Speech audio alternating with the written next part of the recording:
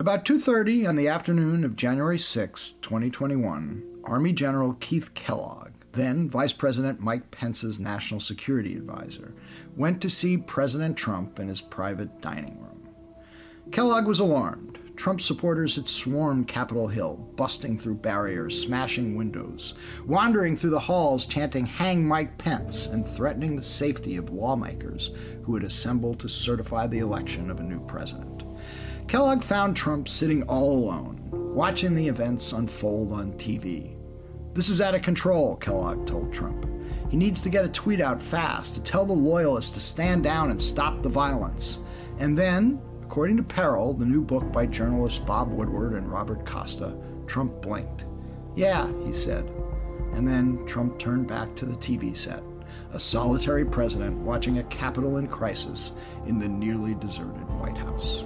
Kellogg's appeal is one of the many eerie scenes that are laid out with cinematic detail in Peril, a book that chronicles the bizarre final months of Trump's tumultuous presidency. It's a period that, as the authors make clear, even faithful loyalists and top aides came to doubt the commander-in-chief's mental stability. Just how much peril was the country actually in with Trump at the helm? We'll talk to Woodward and Costa about that and much more on this episode of Skullduggery. I do solemnly swear that I will faithfully execute the office of President of the United States and will, to the best of my ability, preserve, protect, and defend the Constitution of the United States. So help me God. So help me God. So help me God. So help me God. So help me God. So help me God. I'm Michael Isikoff, Chief Investigative Correspondent for Yahoo News. I'm Dan Kleidman, Editor-in-Chief of Yahoo News. And I'm Victoria Vassetti, a fellow at the Brennan Center for Justice. You know, there are so many amazing scenes in Peril that, it's hard to pick out one that really grasps the enormity of what was going on. But somehow that scene with Kellogg trying to get Trump to put out a tweet to calm down his loyalists who are staging this riot on Capitol Hill kind of just really grabbed me. It had a sort of Nero fiddles while Rome burns kind of feel to it. Trump all alone, looking at the TV and basically doing nothing while the Capitol is under siege. It really grabbed me. One thing that you notice reading that book, and we've known this about Trump all along, but it really kind of came to the fore in this account, is his obsession with his base. And Victoria, we talked about this the other day. He's such a total and complete narcissist that this idea that whatever his base wants, they get, and that it drives everything about him in some ways. He won't do anything or say anything that might upset his base, his people. Right. Because because it's so ego driven. It's this conflation of his loyalists out there and who he is. I've never seen anything quite like it. Victoria, what are your and the thing about it is that he's gotten into a feedback loop with that base, where he's prodding them and they're prodding him. And if it were limited only to Trump and his base in kind of constant dialogue, I think that would be one thing for our democracy. But unfortunately, the feedback loop between the two has spread to a substantial number of members of the Republican Party who are either afraid of Trump's base or are trying to seize control of Trump's base, as well as the party moves to the edge. Right. The book, one kind of story after another, really kind of shows that strange warped dialogue that's occurring throughout all of the players, and with the kind of the base kind of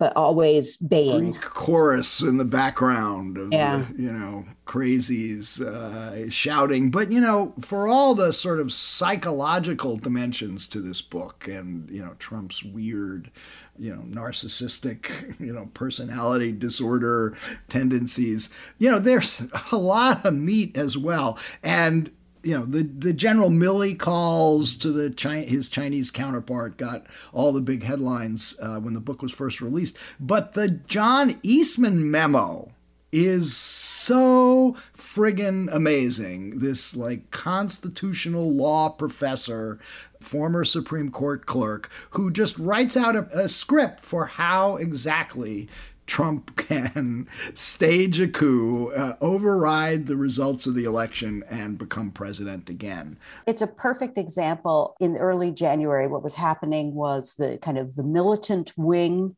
of the kind of the Trump party was gearing up for a fight, while the parliamentary and legal wing was attempting to dress up what they were going to do with legal platitudes and with kind of, But let's just remember, Eastman is an outlier.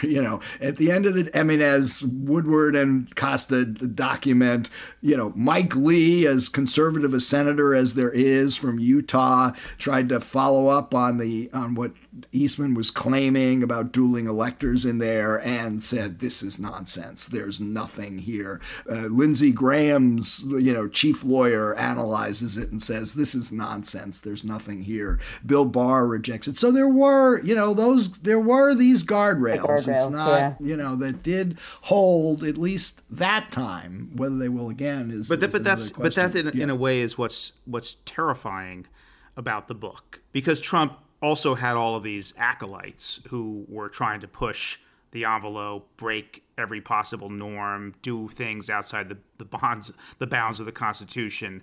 And were it not for these guardrails, whether it was Milley or Senator Lee or in the end, Mike Pence, Trump would have, who knows what Trump would have done? He would have, I think, seized power. Right? Or tried to hold on to power. Refused to relinquish power. There's certainly, at a minimum, a lot of grist for the January 6th committee in Congress to follow up on here in terms of subpoenas and calling people to account. Some of the meetings that they lay out with Steve Bannon playing a central role. It's going to be really interesting. Actually, one very quick point on that, which was buried in a story in the New York Times that I found fascinating, is that the committee, which has now subpoenaed Trump administration officials, people who were involved at the higher levels in organizing the January 6th event, but they are also, it sounds like, reaching out to dozens of the people, the actual insurrectionists who were in the Capitol that day wreaking havoc and who have now been charged with crimes and are awaiting trial.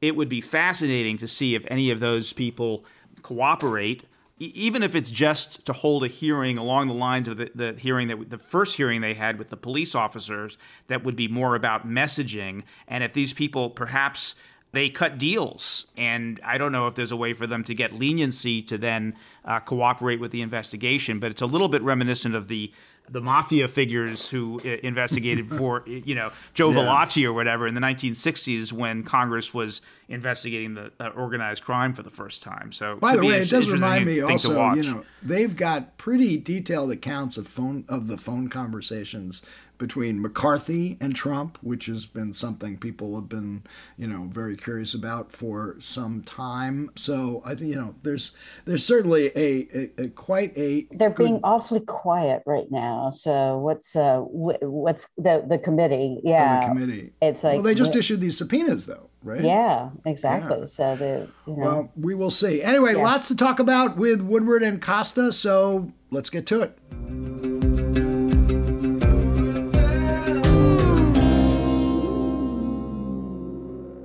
All right, we've now got with us Bob Woodward and Robert Costa, authors of Peril, the new best-selling book about the last days of the Trump White House and the first days of the Biden White House. Just hit number 1, didn't it, Bob, on the New York Times bestseller list? Bob's used to that. Yeah. Right. Anyway, Bob and Robert, welcome to Skullduggery. So, Bob, I want to start out asking you this. Your second blockbuster bestseller written nearly half a century ago was The Final Days, about the last days of the Nixon presidency, a presidency marked by a period that Nixon was widely seen as psychologically unstable unstable and potentially unable to serve as president of the United States. And your new book, Peril, is about the last days of another presidency marked by somebody who is widely viewed as psychologically unstable. How would you compare the two final days, as it were? At which point was the country in greater peril, under Nixon in the final days or under Trump's final days? Interesting question. Something Costa and I have talked about. First of all, Nixon was an established criminal because of his tape recordings. There was no ambiguity. The second difference is the Republican Party turned against him. There is a moment after Nixon resigned where Carl Bernstein and I went to see Barry Goldwater, who was the conscience of the conservatives of the Republican Party. We went up to his apartment here in Washington, and he got out his diary that he dictated daily, and he dictated and he read it to us. It was a very interesting moment because he described August 7th, which is the last week of the Nixon administration, how he and the leaders of the Republican Party went to see Nixon alone. And Nixon knew and said he was going to be impeached in the House, but what was going to happen in the Senate? And so Goldwater's sitting there and he said, Mr. President, I've done a vote count and you have 5 votes among Republicans, and one of them is not mine. In the case of Trump, it's a national security crisis. Trump has been accused of many crimes, but they have never been pinned on him in a way that it's accepted or the legal system has at this point. But the national security crisis, which we outline in the book, was much more dangerous for the country.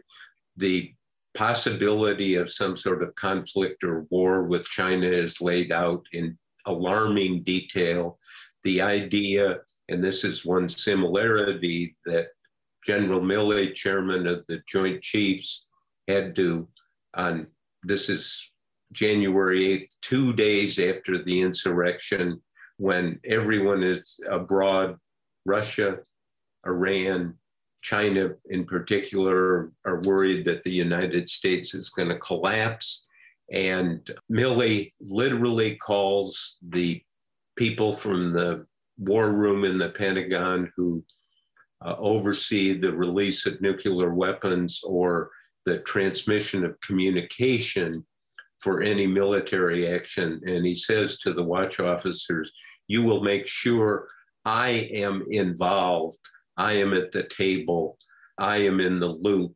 And he gets a pledge from these officers in a very dramatic moment. As you may recall, in 1974, Secretary of Defense Schlesinger did the same thing with Nixon and made sure that Schlesinger had to be involved in any effort by Nixon or anyone from the White House to take military action or even use nuclear weapons. Sorry, that's a long answer. I apologize. One follow-up on that. I mean, obviously there's been a lot of controversy about your reporting about Milley and what he did, and he's had to answer a lot of questions on Capitol Hill this past week about this. But, I mean, was he stepping outside his authority as chairman of the Joint Chiefs when he made that phone call? I mean, he has argued he was not, and these were the sorts of phone calls that, he makes with counterparts around the world, I don't want to say all the time, but he does make them. Based on your reporting, was he exceeding his authority? Let Costa understands this better than I. Okay, Robert? It's evident based on our reporting that Chairman Milley was reminding officials at the Pentagon, these officers, about the procedures, about launching a strike or using the nuclear arsenal. And calls that are mill to mill, and you both know as well as anyone, can be routine. But the moments in which Chairman Milley made these calls, October 30th, 2020, and January 8th, 2021, were anything but routine moments. They were extraordinary moments. As Milley testified under oath a few days ago, there was a fear in October, days before the election. Intelligence showed that there could be some kind of wag the dog action. The Chinese believed that. Milley needed to calm down General Lee of the PLA, with whom he had a 5-year relationship. And some of the reporting, and I just urge people to read pages 128 through 130 of the book. The reporting deserves context, and it's in the book, and so does the discussion of this issue. Milley is saying to him, if there's any kind of action, as there has been throughout history, there will always be an escalation. There will be communication. And Milley said, I'll call you. He said that under oath. We'll talk. There'll be a back and forth exchange. He was trying to de-escalate. Our reporting lines up with his testimony about that October 30th call. And you see in that moment on January 8th, in part prompted by Speaker Pelosi, we have the transcript in the book, Milley feels compelled to make sure that everything's okay. And it's not that he believes President Trump wants to go to war. We spell out in our book, he does not believe President Trump's an interventionist, that President Trump seeks war. But he believes, based on our reporting, that President Trump at that period was in serious mental decline. And he has to confront a phrase that will stick with Woodward and I for the rest of our reporting lives, I'm sure, the quote, absolute darkest moment of theoretical possibility. And that's why he calls in the members of the NMCC. Let me just follow up on that, because I want to be clear about what you guys are reporting here and what you think was in Milley's mind based on your reporting. Because a moment ago, Robert, you said that Milley was fearful of a potential wag the dog. No, I said the Chinese. Okay. The Chinese. So you think it was all about preventing? Well, our reporting shows that on October 30th and later in January, that U.S. intelligence showed China feared Trump acting out in a wag the dog manner. If you look at Asian media reports at the time, at both of those periods, Trump's rhetoric on China was very hot. And that, along with other issues that came up in intelligence reports, fueled that. And Congress wants to hear more answers. As we saw in the testimony, they're pressing Milley to provide more answers to Congress about what exactly that intelligence was. But he said, I was really amazed at his forthrightness. He said that they had all kinds of intelligence, that the Chinese feared we might attack them. And for a military person, that's the most troubling moment, because you're on a hair trigger. If the enemy thinks, or the adversary in this case, China, thinks we're going to attack them, they may take a first move for advantage, as it's called, or a Pearl Harbor. And it was a moment of crisis. And both Danny and Isikoff have done this all their lives, reporting on sensitive intelligence matters. It is very clear from Milley's testimony, he's confirmed everything that we had in the book. He added a couple of things, but these calls were moments. I mean, think you're in his position and you get that kind of information. It's a crisis. You have to act. You have, in this case, Milley had this 5-year relationship with General Lee, back channel. He was the one who could call Lee and say, hey, look, this is just not true. And he went through in detail yesterday exactly, that this kind of call is not to tip off the Chinese. It is to say, if there is tension, if we are on the edge of some sort of military action, kinetic action, as they call it, they will be talking back and forth, trying to deconflict the situation. One of the really fascinating quotes in the book is from Congressman Adam Smith, who's the chairman of the House Armed Services Committee. And this goes to the question of whether we were, in fact, close to war? Was that a legitimate concern? And he suggests no. My fear with Trump was always that he was going to engineer a fascist takeover of the country, Smith said. I never really worried that he would start a war. He's a coward. He doesn't want that level of responsibility. Yes, but you see what happens in history. Look at the history of World War I. Everyone prepared for it, and no one wanted it, but it occurred and 50 million people were killed. So wars are something, they are, and particularly if you're in the military. I remember when I served in the Navy in the 60s, being on a guided missile frigate off the coast of Vietnam, and you would see boats coming up to our destroyer or action out there, and you are in an environment where you are scared to death. I've lived that. Let me follow up on Adam Smith's concern, because at the end of the day, one of the main differences between Trump and Nixon is his base. And as we know, recent evidence indicates that a very substantial portion of the American population believe that violence in support of Donald Trump is a legitimate aim. Was Adam Smith, in fact, right? Is there, in fact, a kind of a growing movement within the Republican Party led by Trump to conduct that sort of a fascist coup? Does your reporting bear that out?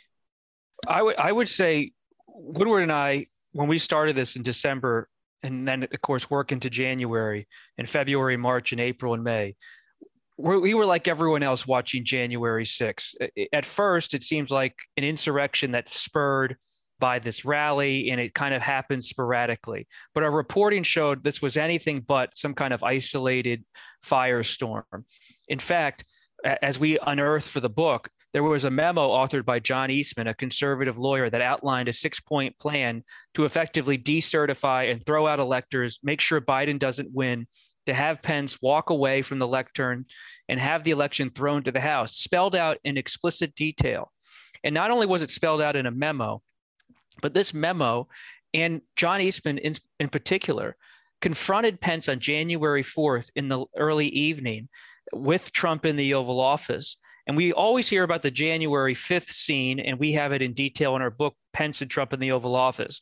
But the scene that really has never been deeply reported until this book is the January 4th, Eastman, Trump, Pence's lawyers, Oval Office telling Pence, you can do this, follow the Eastman plan, listen to John. And to your point about a coup, this was an effort to prevent Biden from taking the presidency. And as Bob and I were discussing, this is beyond almost a domestic political crisis, a constitutional crisis, if Pence ever says, I'm willing to go forward with it. Let me follow up on that, because that's one kind of coup. But in a lot of countries, coups are actually instigated by the military. And we've been talking about Milley. So the question is, had Trump done that, had there not been as many human guardrails around him, including Pence, who prevented it, and he had succeeded in overturning the election, seizing power, executing the Eastman along the lines of the Eastman memo, what would the military have done? What do you think Milley would have done? Well, Milley in the book is quoted saying that Trump thinks he has the military behind him, but Milley made the point to his senior staff, actually, the military, the FBI, and the CIA are the guys with the guns. And Milley felt they would not support Trump. But again, you don't see, this is all unknowable. And if we can share our inner experience here as we're reporting this, the Eastman memo alone is a shocker. And then you see that Mike Lee, the conservative Republican senator from Utah, somebody who is much a Trump supporter, got this memo and said, is this true? There are 7 states with alternative electors? My God. And so he conducted an investigation himself. As we know, senators can get almost anyone on the phone, and they got head He got the heads of the legislatures in Arizona, Wisconsin, Georgia, and said, what about these alternative electors? And they said, no, there's no such thing. And he realized, this Trump supporter, that this was bogus. And he was actually quite shocked. And he went down to Georgia on January 4th, 2 days before the insurrection. And he talked to the Trump lawyers there. And he said, you might as well make your case to Queen Elizabeth II as trying to get Congress to do something. Congress has no role here. Eastman is such a fascinating character, and that memo is, clearly an eye popper when you read it. And, this claim about 7 dueling electors from 7 states, which was complete fantasy. Now, this guy Eastman, he's a former Supreme Court clerk for Clarence Thomas, a law professor, runs something for something called the Center for Constitutional Jurisprudence. How did he defend that memo? How did he explain how he could put such complete constitutional nonsense into a memo for the President of the United States? Just real quick, the thing about Eastman is that he not only just kind of migrates into the Trump inner circle at the end, but it's such an intense period for Pence that when it's somewhat forgotten now, but Pence and his people, based on our reporting, are so on edge about Eastman having the president's ear that they have to get retired Judge Michael Luttig to come into the process at the absolute last moment. And the reason Luttig's brought in is not just because he's a retired judge who's well known on the right. Eastman was the clerk for Luttig. And so they're really trying to push back on the Eastman notion until the end. I mean, they're piling stuff into this letter into the last possible moment. And this, tell them what this letter was. Well, you have Eastman making this case. And to answer your question, Michael, Eastman is saying because groups of people in states are on social media or protesting outside of state capitals, that even if they're not recognized by state legislatures, that somehow Pence can say, well, these are alternate slates of electors. They may not be recognized, but they are. How do you conceivably defend that? I mean, any bozo in the world can declare himself an alternate elector, right? I mean, they had no legal authority to be electors. They weren't recognized by anybody. So how does Eastman, justify Well, you've seen the memo. We made it public.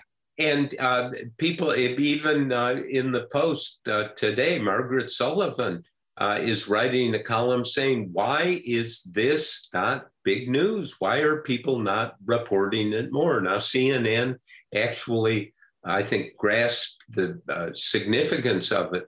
But Michael, let's step back. The whole Trump claim of the stolen election is bogus. There is, and the reason we found these memos important, it's not Nancy Pelosi or Chuck Schumer who are saying, oh, look, there's nothing to support this. It is Lindsey Graham and Mike Lee, 2 of the big Trump supporters in the Senate.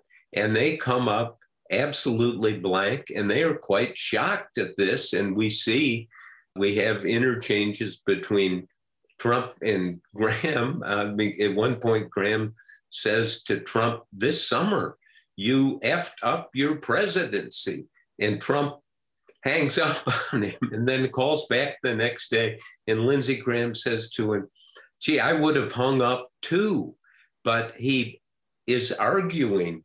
Again, Graham is, on Broadway, they're going to do a play called Lindsey.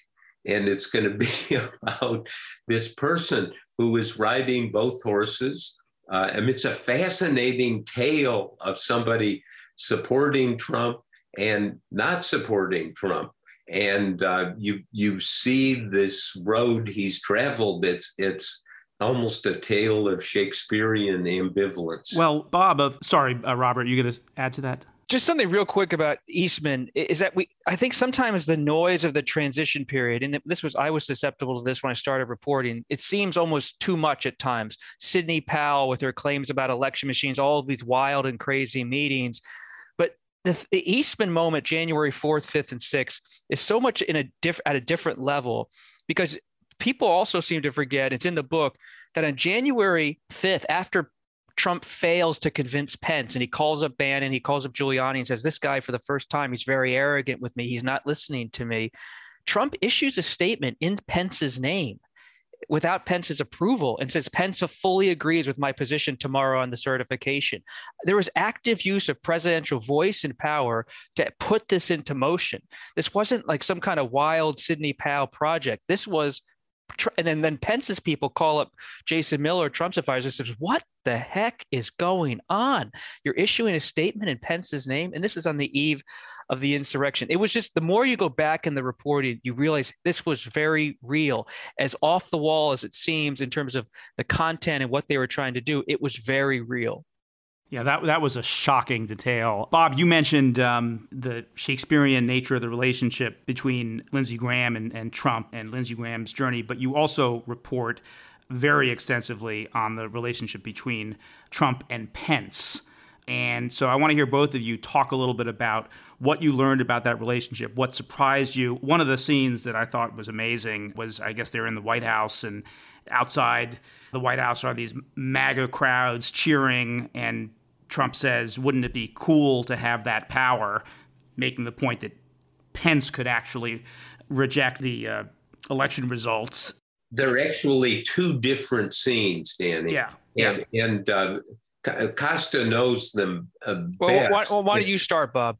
No, because you have it in your head exactly what happened between Trump and Pence. And it's so important to see that Trump is ratcheting up the pressure on Pence day by day. And anyway, Costa's the expert on this. Well, the thing that really struck me in the reporting was we had heard about the expletives flying on January 5th, and that's somewhat unsurprising, right? Trump being angry. The thing that added a chillier dimension to it all after months of doing interviews on this is that Trump was not just screaming at Pence on January 5th inside the Oval Office one-on-one. And this is the day after Eastman is confronting him. Now this is Trump the closer, Trump the deal maker, no one else in the room, Trump with Pence. And what Trump says is, wouldn't it be cool if the people outside gave you the power to decertify an election, to not give it to Biden? Wouldn't it be great, Mike? Wouldn't it be great to have that power? Wouldn't you want it? And he's putting his hand up based on our interviews up to the mob outside. It's groups of supporters amassing on Pennsylvania Avenue. And Pence says in response, I don't have the ability to under the Constitution. He's very Pencean in his response. I'm boxed in by this and that. But Trump just keeps going back at him with the temptation of power. And one person who saw Pence leave the Oval Office that night said they've never seen Pence as white like that, as white as a ghost, really, like he had just left a hospital bed of someone close to him. And that was the person who saw him was this guy named Tom Rose, one of his closest advisors. And Pence leaves, and it was the temptation of power. The presidency, in a sense, was on the table. And that's so striking that it wasn't just Trump screaming, but he was putting power on the table and saying to Pence, why not?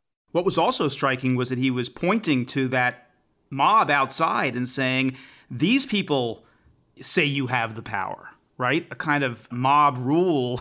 And, with some... And there's that stunning scene. It's Bob Costa's favorite scene, but it's become mine too, because here's Trump in the Oval Office alone, and he opens the doors. And the mob is outside and they're cheering. And this is on the eve of the insurrection.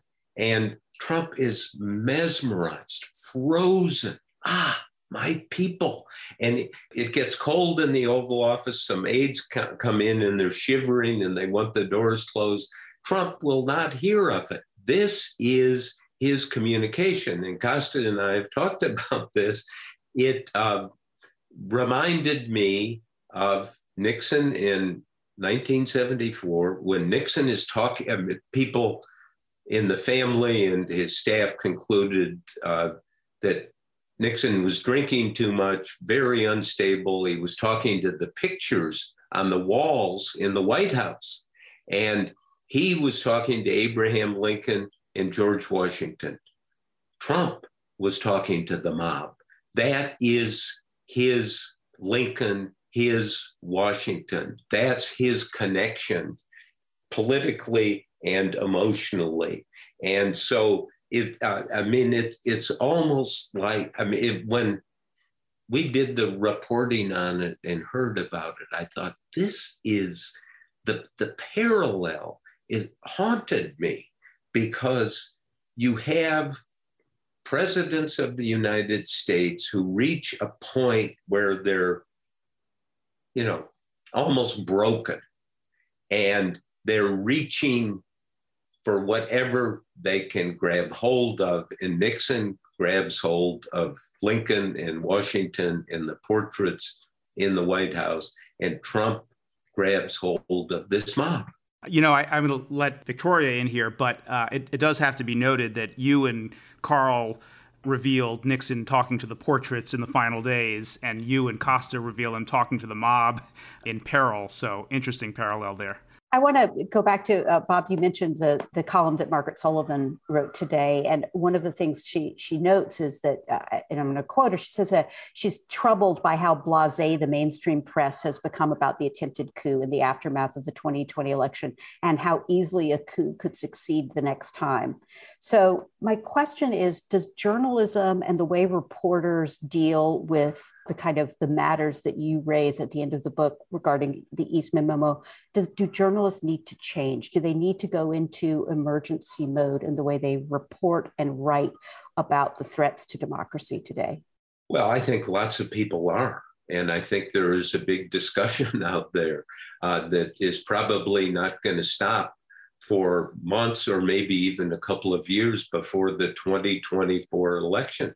You know the polling. Trump has millions of supporters, and the supporters are not just, we like Trump. The supporters are, we believe and are absolutely sure that the 2020 election was stolen from Trump by Joe Biden and by these procedures and the bureaucrats. And that is, look at the polling. It's alarming. That's why we think that the reaction Lindsey Graham and Senator Mike Lee had to these memos and their total, absolute conclusion, there's nothing here. It's zero. And we have to report on this as neutrals and thought, okay, we saw those memos. Hey, maybe there's something there. Maybe there are things going on in these states that we don't know about. And we found nothing, just like these pro-Trump senators did. So, and as you may have noted, the book closes with General Milley looking at and asking the question about January 6th and the insurrection and whether it was a dress rehearsal for something else, some sort of coup attempt, some sort of violent action. And Milley is a historian, and he looks at the 1905 Russian Revolution, which was a real thing that never went anywhere. And Lenin, of all people, what did he call it, Bob? The great dress rehearsal in 1905. And just to your point, it's such an important question. The more we had the luxury of time over the past 9 months to really go in depth here. And what we kept finding was that, and we were lucky to have this time, but anyone who goes back, you find there's much more we didn't know.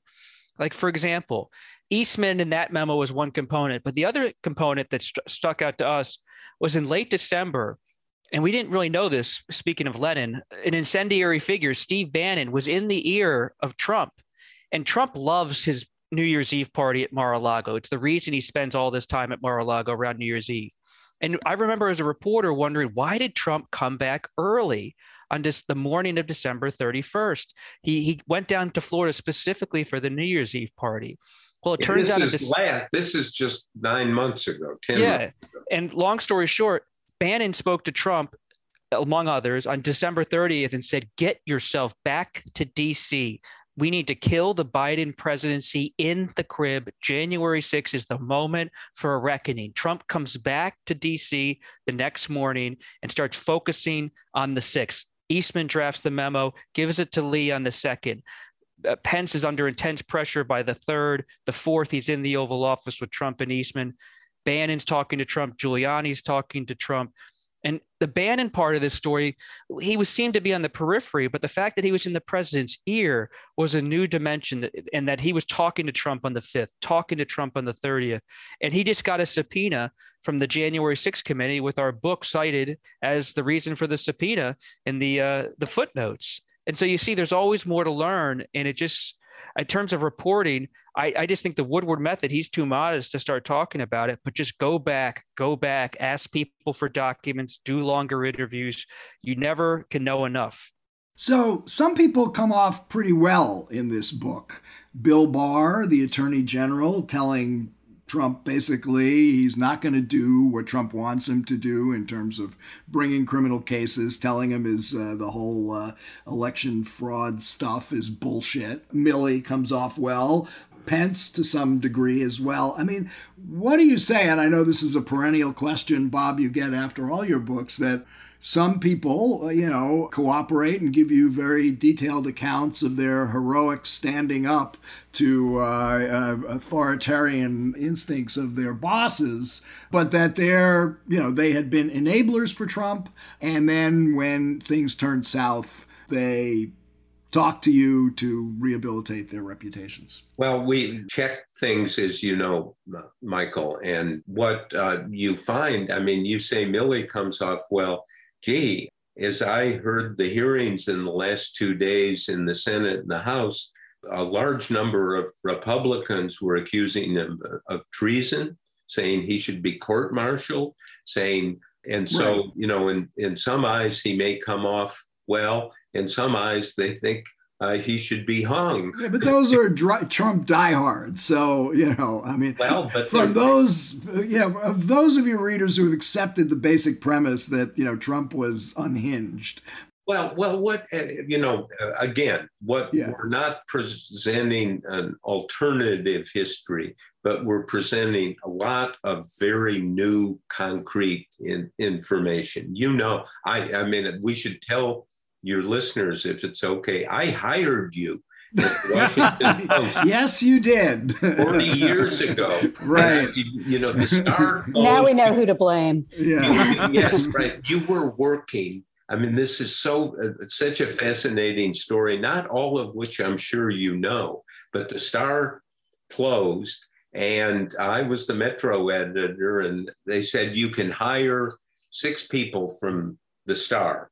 And so I picked Fred Hyatt, who was kind of a natural, right, Michael? Yeah, old colleague at the Washington Star. Absolutely. Yeah. And Howie Kurtz was another one.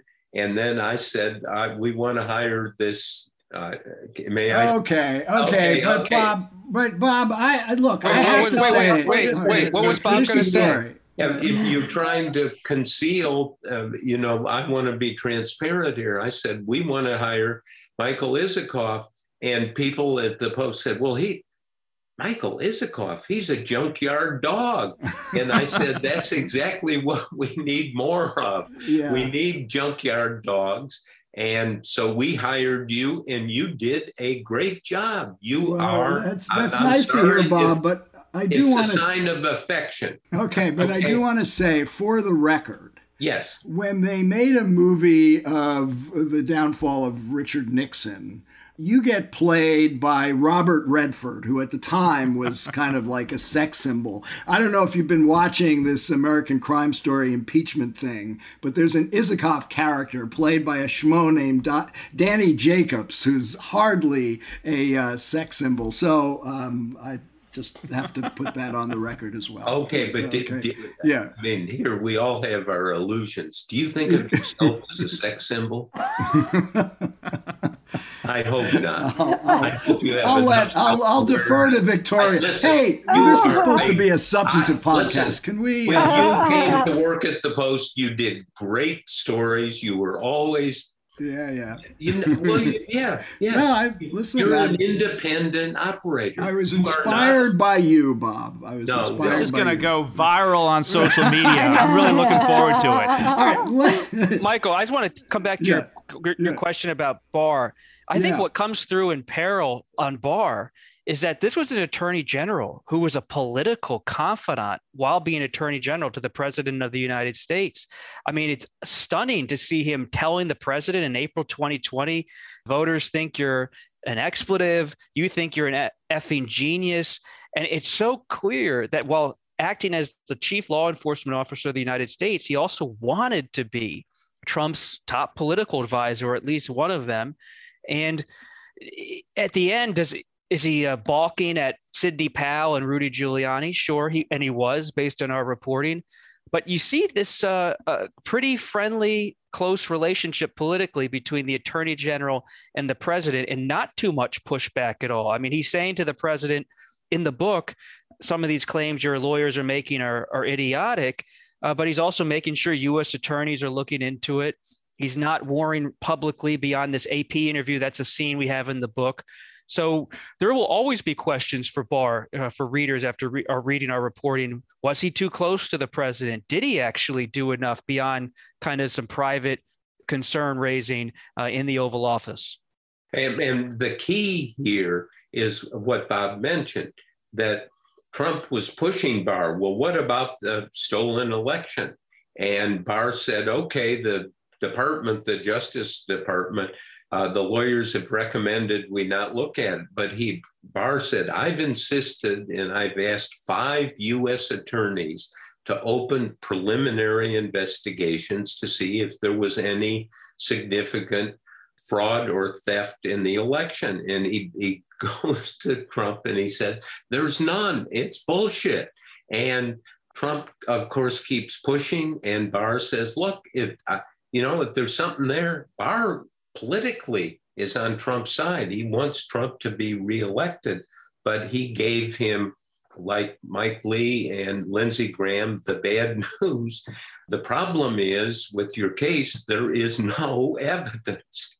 So, Robert, you mentioned the January 6th committee and its subpoenas a minute ago. And I want to ask you about that because you've done such a thorough job here in, dissecting the events that led up to January 6th and the events of January 6th and some of the scenes of the afternoon of January 6th, particularly when Keith Kellogg goes in and finds Trump alone in the dining room watching TV, and he's trying to get him to write a tweet to calm the crowd down. But anyway, my point is that, you've done such a thorough job here, and the question is, what do you think the January 6th committee can still find? Because we still, for all the nonsense about Stop the Steal and that January 6th rally outside the White House, it's at the end of the day was a political protest, driven by complete, ridiculous claims, but it was a political protest. We haven't yet seen evidence that the planners of that rally and the people that spoke there were conspiring to have the crowd go storm the Capitol and commit violence. Wait a minute. Yeah. It was a political protest? They have charged 600 No. I'm talking about the rally. Before that. But they merged. Well, that's what I'm trying to get at. And they've charged 600 people with of course. crimes. Yeah. Even in the Vietnam protest days, I don't recall, and I may be wrong, but that many people being charged with crimes, this is absolutely extraordinary. And you've seen... No. You're missing my point. Of course. I think you're trying to act. What else should the committee look at? What should they look at to connect? Is there going to be evidence? Is there any evidence that the planners of the rally, I'm talking about the rally was the political protest, a political protest about nonsense, but it was a political protest, the one that Trump speaks at, the one that Eastman speaks at. The question is, was there a plan or a plot to then have those people go to Capitol Hill and commit violence and mayhem? And that's where, I think that's what the committee is trying to find. Bob Costa, may I ask a question? Let's say we are all practicing journalists as we are, and we're sitting around trying to brainstorm and look at January 6th and say, what's the missing piece of the puzzle? That's what you're asking, right? Yes. And here is the missing piece. We do not know the answer. And I'm sorry to take the Watergate template, but I'm a prisoner of that experience. In Watergate, early on, we found out that there were operational managers of all the Watergate operations, not just breaking into the Democratic headquarters, but the other spying and sabotage. And the names of those two people were Howard Hunt and Gordon Liddy. You take Hunt and Liddy out of the Watergate equation, it's unclear what happened, but you need people who will execute the will and vision of the higher ups. If Costa and myself and Danny and you and Victoria were all in a newsroom and we had the mandate to try to find out these missing pieces or piece of the puzzle, say, find the operational coordinators, because my assumption based on what I know, they have to exist. You don't have that many people coalesce and conduct this violent assault on the Capitol. I mean, this is, in a way, breaking into the Watergate is child's play because it was done at 2 a.m. in the morning and no one else was around. This is a absolutely unparalleled example of violence by hundreds of people. Who coordinated this? Was there an operational plan, as you're asking? Who were these people? And I would set myself and all of us, I would urge on the quest to find those people, because I think they exist. Robert, you were going to say, talking about. Well, I think Bob's point about operational commanders is so important. That is, after writing this with Bob in the reporting, that is the lingering question. Who were the operational commanders, the Liddy and Hunt, for January 6th, to translate the mob into a mob that goes from the ellipse down Pennsylvania Avenue to the Capitol? But I would add one other quick point. There's still more questions to be asked about Trump. And it's not about the idleness on the 6th. It's what was he doing, especially between December 30th, 31st, and January 5th at midnight. I mean, he's clearly in communication with so many people that have been reported in this book now and other articles, but there's still more to know. Bring it back to Trump. And that's why the Eastman thing was just so jarring to us. He was working things. He was pulling the levers of power. And it's so easy sometimes to assume Trump is this idle figure, kind of speaking at a rally, watching television. But it turns out he's actually much more agile in using power and pressuring people with different points. And I think learning more about that is critical. I was going to ask, who decided January 6th was the day that the rally was going to occur? It wasn't originally planned to be on January 6th, was it? Well, no, it was changed because of the certification day. It was supposed to be days within that range, but not the 6th. And it was because the certification became the focal point for Republicans. The organizers who were affiliated, it's this group, Women for Trump, who formerly organized it, and others decided that this whole idea on the right, Bannon's podcast, Trump affiliated super PACs, social media groups, there was this intense focus on the 6th after especially late December. And that's and it really becomes a focus on Pence. And that's a story that needs to be told, and we tell as much as we can in the book. So you did not get to interview Donald Trump for this book. If you had the chance to interview him, Is there any real question? Is there one question that you would like him to answer? Well, this is the question we always thought about Nixon.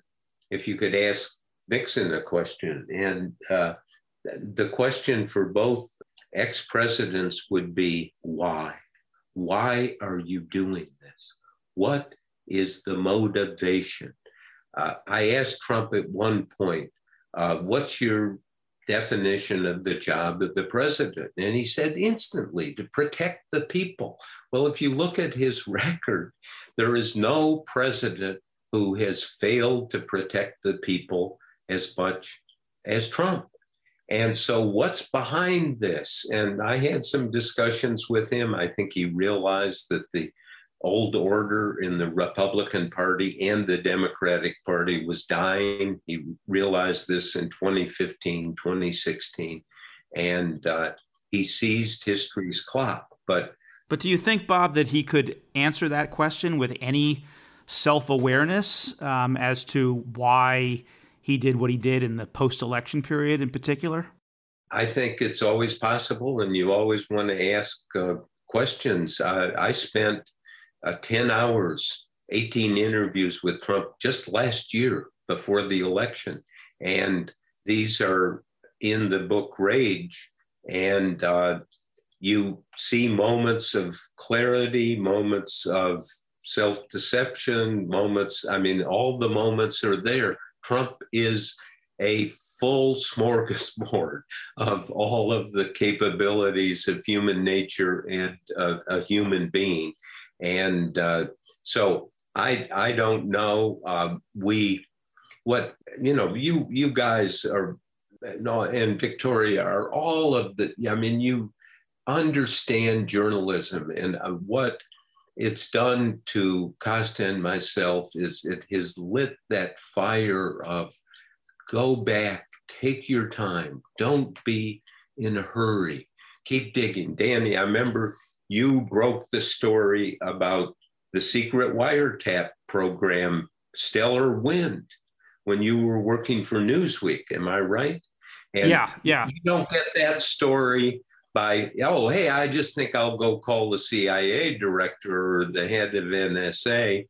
You get that story by talking to lots of people. You get, and I remember it, and I thought it was a piece of very important reporting.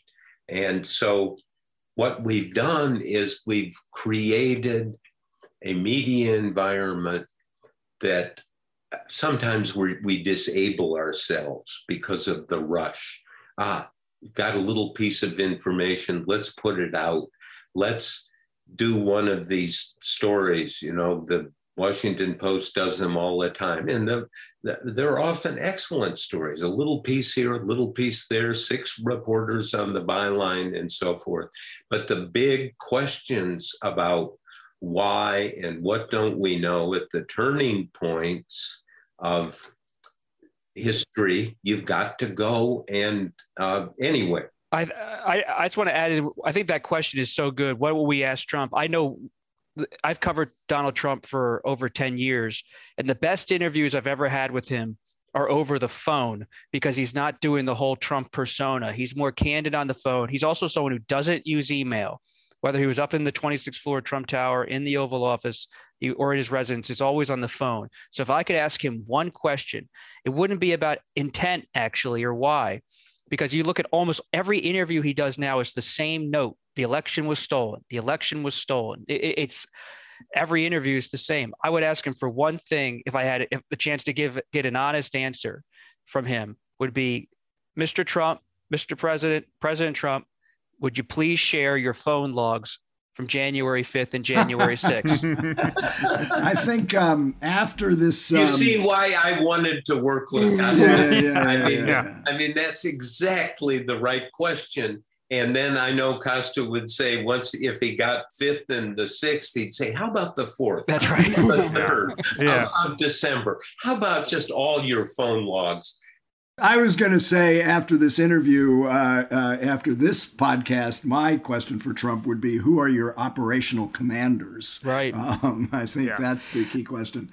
Let me ask both of you guys this, because the one person we have not really talked about in this conversation is Joe Biden. And a good chunk of your book is about Joe Biden, his campaign, the first few months of his presidency. So I'm curious, starting with Robert, what have you learned about Biden's governing style in these first few months, dealing with, first COVID, dealing with the very difficult and chaotic withdrawal from Afghanistan, and now the battle over his domestic agenda? What qualities have you seen in him over these first few months? I appreciate the question because we've spent significant time on President Biden, and the President Trump story is obviously so historic, that transition. The Biden story, though, is compelling. And what really stands out to him as a character in the book and based on our reporting is that the Biden I knew when I started out as a reporter in 2010, when he was in his first term as vice president, I used to see Biden come over to the Capitol to talk to McConnell, and he would cut these fiscal deals with McConnell. I'd wait outside McConnell's office, and Biden would have his Secret Service detail, and Biden was the deal maker. And he was a man of ambition. You could sense then a seasoned hand in Washington. And when you talk to Biden's friends now, they always talk about 1988, 2008. This was a man driven by ambition, almost Kennedy-esque. He wanted to be a player, a leader. The Biden in 2017, watching Charlottesville, starts out chapter 1, becomes a different Biden. That Biden I saw up close as a reporter, his friends saw for decades. It became less about ambition and more about mission. And you see him almost called to run for president. It's a winding path, but he's called to run because he sees Trump as an un-American president and that this country's is on the brink. The democracy is fragile. And so he kind of wills himself to do it. And when he gets there, it's not so much about being at the center of the party. He almost drifts with the party. If the party's left, I'm not going to fight it. And he says to his friends and advisors when he's in there and to senators, I want to do an FDR style legacy. But to him, that also means working closely with Bernie Sanders. So a man who's so often seen as moderate Biden from Delaware, the Amtrak riding centrist, he's actually become this progressive standard bearer, even if he's not the perfect model for it. He's become their champion. And it's kind of an acceptance of his role, his time. And that's what you see at Biden at 78 years old, at least based on my reporting and conversations. Bob, I'd love to get you to talk about this in the context of national security and particularly Afghanistan, because you wrote Obama's Wars and, the most comprehensive, thorough account of the surge back in 2009. And, we know that Biden opposed that. When you were watching this withdrawal from Afghanistan and all of the controversy that ensued, what were you thinking, and what does your reporting show about how what happened in 2009 may have affected Biden in 2021? Yeah, that's a really thoughtful question, Danny, because what happened here, and we have 3 long chapters in peril about Afghanistan, and there were 25 national security meetings, small group meetings, one-on-one meetings. This was an unfolding process. And Biden was determined to get out. He was not going to stay there. And we report how his top cabinet officers, Secretary of State Blinken, Secretary of Defense Austin, in March went to Europe, and the European foreign ministers are saying, you can't withdraw summarily in a hurried way.